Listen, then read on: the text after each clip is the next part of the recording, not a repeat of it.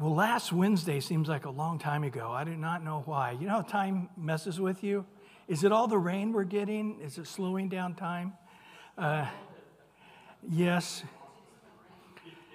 But the last time we were together, we covered chapter 6, or a good portion of it, into the first 2 verses of chapter 7. And really, the end of chapter 6 was again establishing this is not a fable. This is not Greek mythology. This is actual true history. Just like the genealogy in Genesis 5 and the genealogy in Genesis 10 and the genealogy of Jacob's kids, we now in chapter 6 got the genealogy from Abraham to Isaac to Jacob. The third son of Jacob was Levi, who happened to be the great-grandparents of Moses and Aaron. It tells us who his parents are, and Aaron was born, and then 2 years later, Moses was born. These are men of history. This is a true historical writing. And we saw in the first 2 verses of Exodus 7 that the paradigm had changed because Moses was not willing to be the one to speak to Pharaoh. He was afraid. He felt unclean. He said, I have uncircumcised lips. He felt he couldn't communicate very well. And he gave a lot of, I think, sincere feelings of inadequacy. But I also think he made some very bad excuses. But either way, after the Lord wrestled with him on this, as God often will do, is let you win. And rather than getting God's perfect will, you get his good or acceptable will. And so he said, now it's going to be, instead of me being God and Moses, you being my prophet, it's going to shift because you have to be in the story, Moses. Because as we learn later, Moses is a picture of the Messiah. So Moses, you got to stay in the story. You don't have to talk to Pharaoh. We'll let Aaron do that. But now in the story, it's going to change a little bit. You will be as God, and Aaron will be as your prophet. I'll tell you what to say. You'll tell Aaron, and that's the way you're going to go before Pharaoh. And this is the way you're going to speak. So really, up to this far, we've seen a very stubborn Moses. But you know what? He obeyed God on everything. And then we've observed a very stubborn Pharaoh who, boy, is really oppressing the children of Israel since Moses and Aaron showed up with that word of God and even persecuting them. And he's very stubborn also, but boy, he rejects God. He rejects his word. And he is just an oppressor of God's people even more than he already was. But remember, God had prepared Moses and Aaron for this. In Exodus 3:19, he said, I am sure that the king of Egypt will not let you go. No, not even by a mighty hand. And then in Exodus 6:1, the Lord said to Moses, now you shall see what I will do to Pharaoh, for with a strong hand he will let them go. With a strong hand he will drive them out of his land. So the Lord has prophesied and said it's not really going to work up front. There's going to be a process, and that process for a very long time, it looks like Pharaoh's winning. And that God is not God, and he's not strong enough, and Moses doesn't have to listen to him. Remember right up at the beginning, he said, who is this God that I should listen to him? He was absolutely right, and God is saying, very good question, I'm going to answer that, and you will do what I say. And so it's hard, though. It's hard, nevertheless, that they've got to go and fell, if you would, but yet that's a part of the plan, is that it wouldn't happen right away. There would be a very difficult time before their deliverance finally came. Well, we're in verse 3 and 4 now of Exodus 7. And I will, future tense, harden Pharaoh's heart and multiply my signs and my wonders in the land, but Pharaoh will not heed you. so that I may lay my hand on Egypt and bring my armies and my people, the children of Israel, out of the land of Egypt by great judgments. Now, we have called them the 10 plagues, but in reality, they're the 10 judgments, because they're judging the main gods of Egypt. They worshiped various things like the Nile or frogs or gnats or whatever it is. And God says one by one, these are not gods, these are lies. And so really we call them the 10 plagues, but we really should probably call them the 10 judgments. In verse 5, he goes on to say, and the Egyptians shall now know that I am the Lord when I stretch out my hand on Egypt and bring out the children of Israel from among them. So he says, man, eventually I am going to harden Pharaoh's heart, and that is going to change the paradigm in which he will even get a harder heart. And then all of the mighty works that I want to do to reveal myself, and we're going to discover, he says, I'm going to reveal myself to Pharaoh. I'm going to reveal myself to the children of Israel. I'm going to reveal myself to the Egyptians. And I'm going to reveal myself to the whole world through these plagues. God says all 4 of those things we'll discover. In Exodus 12, verse 12, he says, for I will pass through the land of Egypt on that night. I will strike the firstborn of the land of Egypt, both man and beast, and against all the gods of Egypt I will execute judgment. I am the Lord.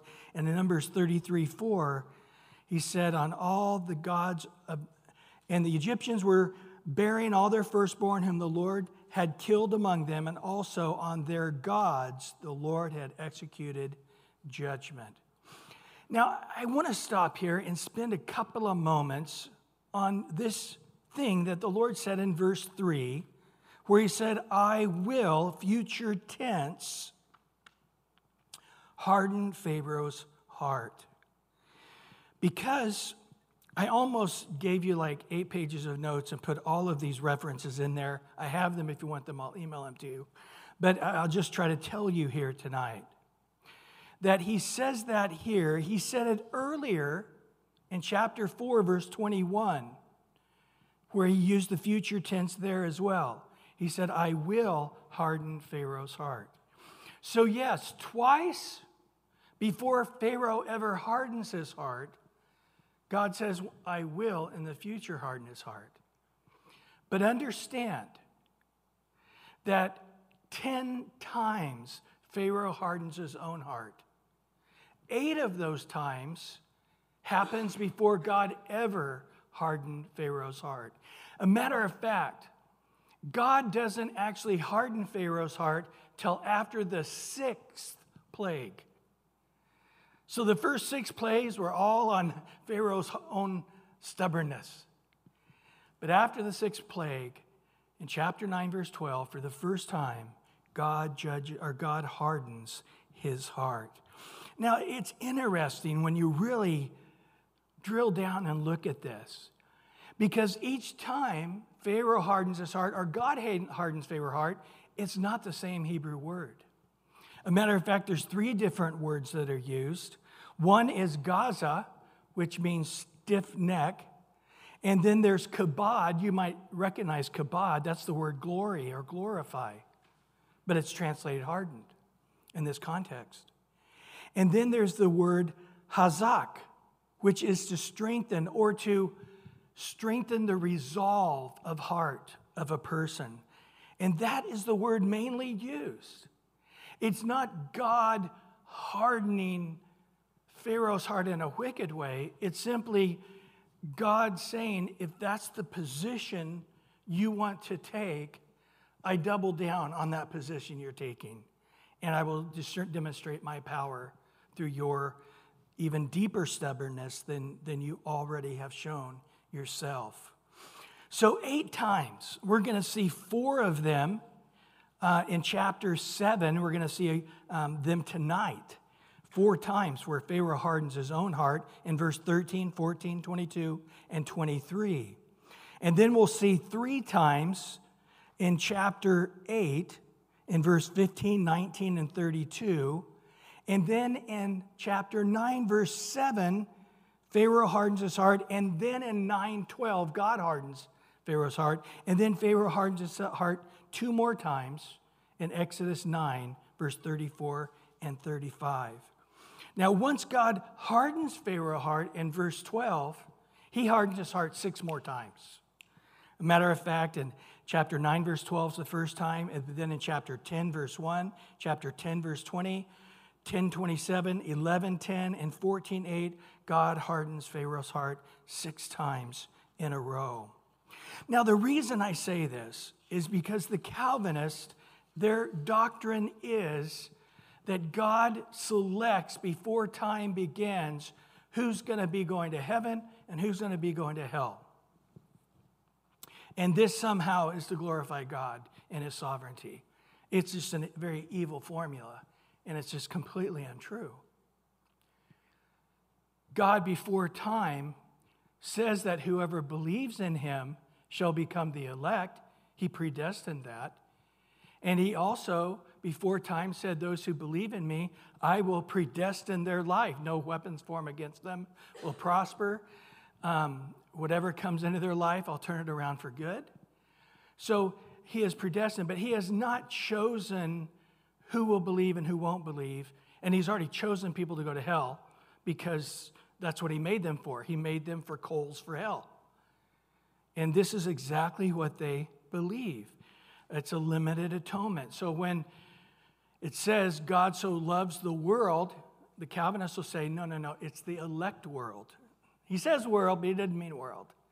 And then in 1 John, where he says, and if you sin, we have an advocate with the Father, Jesus Christ the righteous, who is the propitiation for your sins, and not for yours only, but for the whole world.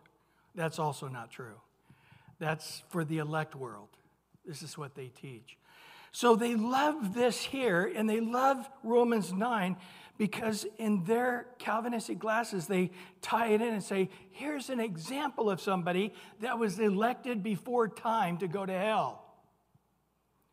And this is why God has these people that he destines to go to hell, because he uses them as chess pieces on the board to glorify himself through their fact that they're not chosen, but the fact that they're going to hell. They're already going to be unbelievers no matter what. So it doesn't matter if he hardens their heart because they're going to hell anyway. It's not what's happening here. And a matter of fact, we are going to see God giving pleas to Pharaoh to repent. He gives pleas to the Egyptians to repent. And guess what? A lot of them do. And a lot of them leave with Israel and go to the promised land. Head that way. Interesting. Remember Nebuchadnezzar.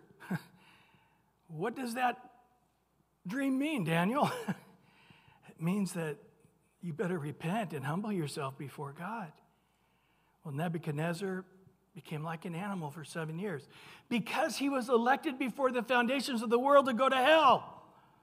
And that's why he became an animal for 7 years, because God can do it. No, it wasn't at all. When he was humbled and broken in that situation, which was hellish, became like an animal for 7 years. When he came out of that, he humbled himself. And I think it's very clear that we're going to see Nebuchadnezzar in heaven as a believer.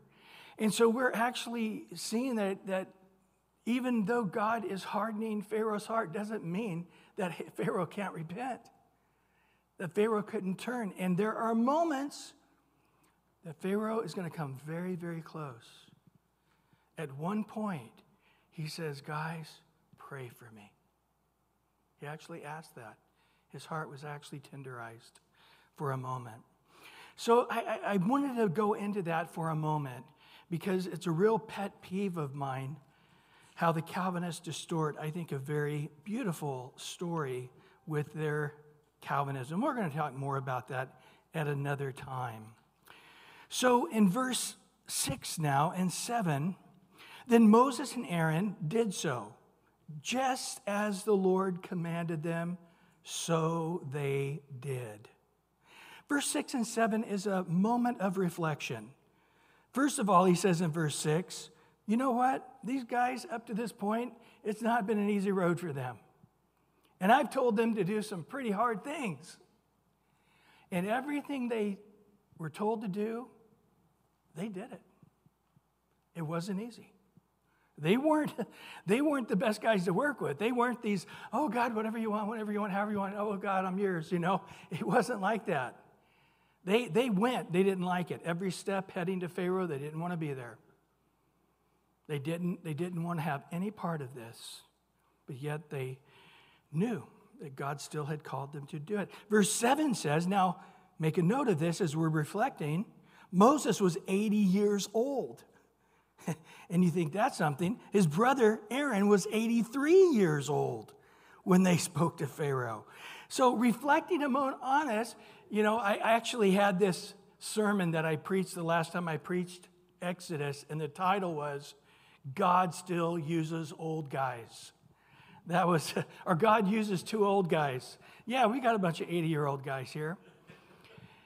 And, honey, you're getting close to that now? What?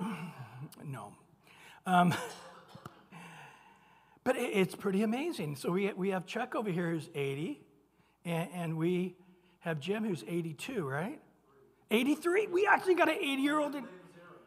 And your middle name's Aaron. And your middle name is Moses? No, but you just came out of the water. It's been raining out there, huh? Chuck, who just came out of the water. So we do have an 80 and 83-year-old guy here. And he's just saying, stop and reflect on this a minute. This is substantial. These guys got pulled into this job out of nowhere. Moses did not see it coming. God had to, it appeared that God had been trying to get a hold of him a while, and finally he did the old burning bush trick, and it got him, Got him inquisitive enough. But as reluctant as they were, you have to say this. They always obeyed. They always obeyed. And it really is a powerful moment for us. Because it really is a very, very difficult job they've been given. And you know what? I would say in the same way. It's a difficult job we've all been given. If you're a young person, Paul tells Timothy in 1 Timothy 4, hey, don't let them look down on your youthfulness. And, of course, I think it can be said on the other extreme. Nobody should look down on somebody because of their oldness. But in 2 Corinthians, I love the way Paul says it here. I think it's very apropos. In chapter 2, verse 14 to 17. Now thanks be to God who always leads us in triumph in Christ, and through us diffuses the fragrance of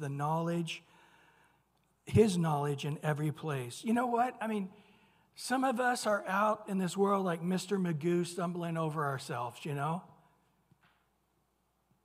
there's other people who are just socially unaware how we're affecting other people. And I know some Christians that they're just so on fire for the Lord, it's annoying a big part of the time. And then you got some really called evangelists that are amazing, like your Greg Laurie's in the world. But it doesn't matter if we do it good, if we do it weird, if we do it hokey or dokey or nerdish, or whatever we do, incomplete or complete it is. It's the knowledge of Jesus, and he loves it. He loves the fact that the knowledge, this beautiful instance of him, is being shared. And that in and of itself, you have triumphed in Christ. Just because you're taking Jesus and not hiding him under a bushel, but you're putting him up on the stand so it can give light to the whole house. He goes on in verse 15 of 2 Corinthians 2 to say, for we are to God the fragrance of Christ among those who are being saved and among those who are perishing. To one we're aroma of death, leading to death. To another aroma of life, leading to life. And notice what he says, who's sufficient for these things? A good question. For we are not as so many peddling the word of God, but in sincerity, but from of God we speak in the sight of God in Christ. We know we're not manipulators. We know we're not trying to be slick salesmen. We know that we are sincere. And honestly, is there any human being who could sell Christianity to a hard-hearted Pharaoh and win? Is there a person who truly needs to believe in Christ to be saved? Can a person do that, change that? No. The feeblest of message is sufficient. The foolish message, he just says back in 1 Corinthians 1, we're in 2 Corinthians here, but back in 1 Corinthians, the first book, chapter 1, he says, I'm so happy for the foolish message that God gave us to preach. It's a foolish message, Christ and him crucified, but it's the power and the wisdom of God. And I just say, who's sufficient? Is Moses sufficient? He didn't think he was, but he was because he obeyed. Was Aaron sufficient? Nobody is. Nobody could do what Moses and Aaron were doing and be sufficient. This is the point. But the fact that they obeyed and said what God had said, they were triumphant. In 2 Corinthians 3, talking about this, who's sufficient, he says there in verse 4 through 6, and we have such trust through Christ towards God, not that we are sufficient of ourselves to think of anything as being from ourselves, but our sufficiency is from God, who has made us sufficient as ministers of the new covenant, not of the letter, but of the Spirit. For the letter kills, but the Spirit gives life. Interesting, in chapter 2 and now in chapter 3 of 2 Corinthians, he brings up this word sufficient, a total, I believe, of 4 times, at least 3 times. But he says we have such trust through Christ towards God. Think about that verse 4 for a little bit. We have such trust through Christ towards God. Not that we are sufficient of ourselves to think of anything that's coming from ourselves. What is he saying? I can't wrap my brain around it. All I know is I know the next step to take in obedience. That's all I know. Just take the next step of obedience. What do I do now? Oh, there's another step of obedience I can take. And what we will discover is that we are not sufficient. No human being is. But yet God repeatedly makes us more than sufficient for this thing. Through his Spirit, he makes us sufficient to be ministers. Well, in 2 Corinthians 5, we won't read it, but it's a great passage, verse 18 to 21. But he clearly says there, we all are ambassadors for Christ through God. We're pleading through us. We're all ambassadors for Christ as though God were pleading through us. So you hear Christians say, well, I'm signed up to be a Christian. That means I go to church Sunday morning and I go home. Now, I didn't sign up for anything more than that, did I? And then, of course, now I'm a mature Christian. That means I show up 3 times or 4 times a year to go to church and go home. No, we're all signed up to be Moses. What? Yep, we all are signed up. The moment you signed up to be a Christian, you signed up for the job of Moses. That we are going before our pharaohs in our world. Hard-hearted, evil people that are into darkness and sorcerers and enchantments, into horoscopes and into every doctrine that will tickle their ear, they'll listen to. But the moment you mention Jesus, they freak out. That's us. We're Moseses. But I can't be a Moses. I'm not sufficient to be a Moses. Moses wasn't sufficient to be a Moses. That was his whole point. He knew what it would take, and he knew he wasn't it. You know what it would take, and you know what you aren't. That's okay. Because Christ makes us sufficient as ambassadors. But notice there, it's not like, well, do you want to believe in God? No, I got to go. No, we got to stand there as ambassadors and let God plead through us. We implore you on Christ's behalf to be reconciled to God. He who knew no sin became sin for us, that we might become the righteousness of Christ. We got to plead. We can't just be a guy punching the clock and do the minimum. No, we are called, all of us, to be in that uncomfortable place as Moses was. And then in 2 Timothy chapter 4, again, won't take time to read it all, but boy, powerful, 1 through 5 there. And he finally ends by saying, we're all, he really says, we're all called to be evangelists. And then he says, you better evangelize while the window's open, because the window is closing fast. In 2 Timothy 3, he talks about the last days. And then in chapter 4, carrying on the theme of the end times, he says, for the times will come when they'll not endure sound doctrine, but according to their own desires, because of their own itching ears, they'll heap up to themselves teachers. They will turn their ears away from the truth and turn aside to fables. And then he says, so be watchful in all things. Endure affliction. Do the work of an evangelist. Fulfill your ministry. You think about Moses and Aaron. Be watchful in all things. Endure affliction. Boy, that's where they were. Do the work of an evangelist. That's where they were. Fulfill your ministry. That's where they were. All three places having to stand there. And they weren't young. They weren't your young whippersnappers with a lot of energy and a great ability to debate. They were old guys who acted like old guys. But it was exactly what the Lord was using.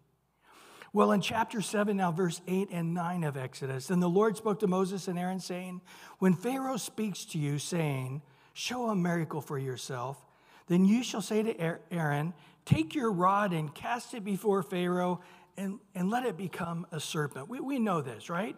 He did this before the children of Israel. He had all three of them.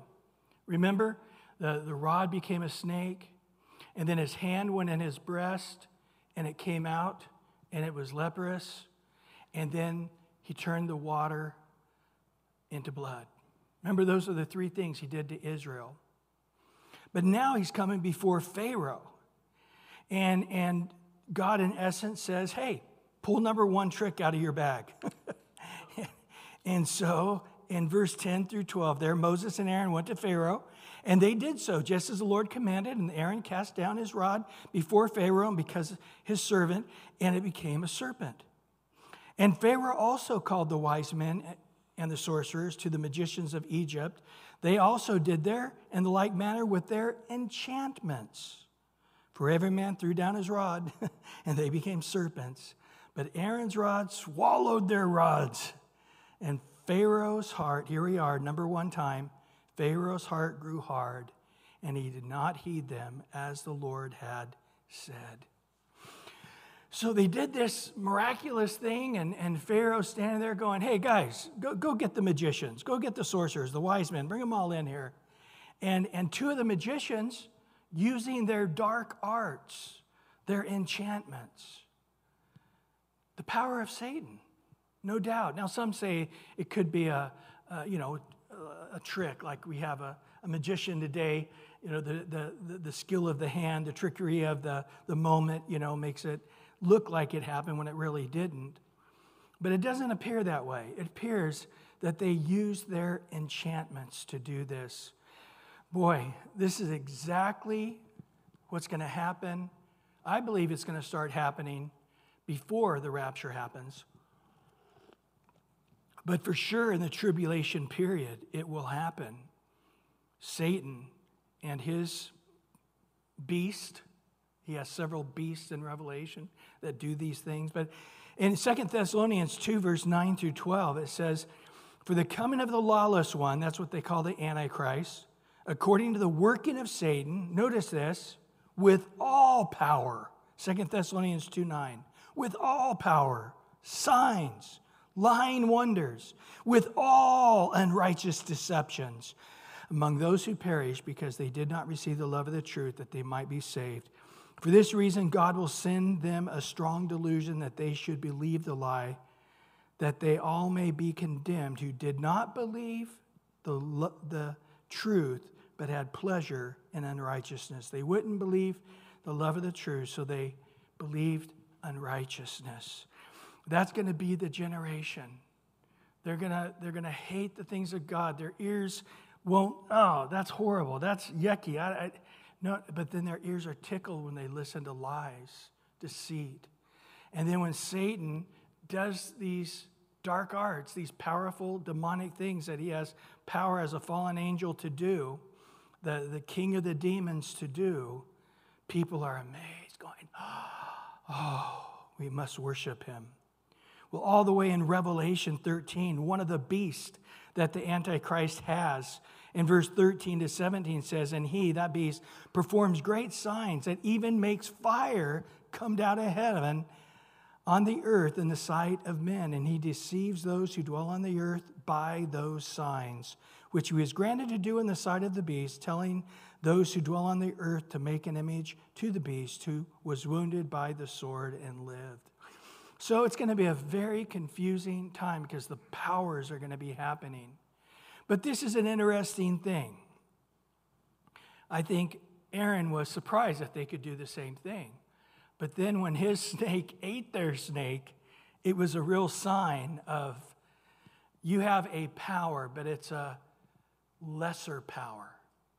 It's a power that can easily be overcome by the true power of God. Well, now we end this chapter in verse 14 to 25 with the first of the plagues. So he skips the hand in the chest, turning it to leprosy, and puts it back and healing it. That one skipped altogether.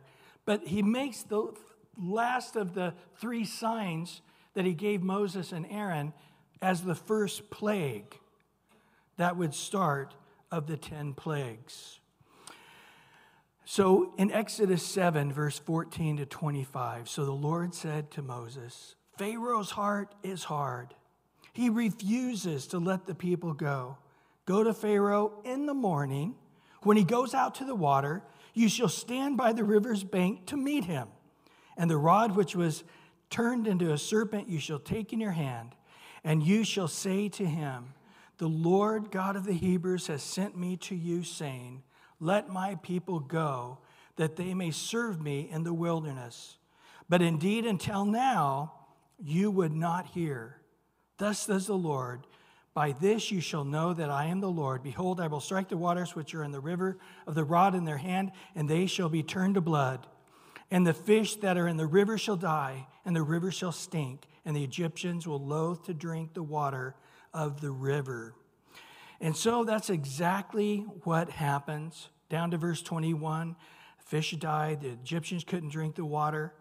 And then the magicians of Egypt, in verse 22, did their enchantments, and Pharaoh's heart grew harder, for they did not heed them.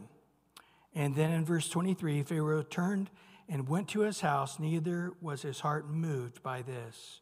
So all the Egyptians dug all around the river for waters to drink, because they could not drink the water out of the river. And 7 days passed after this, the Lord had struck the river. So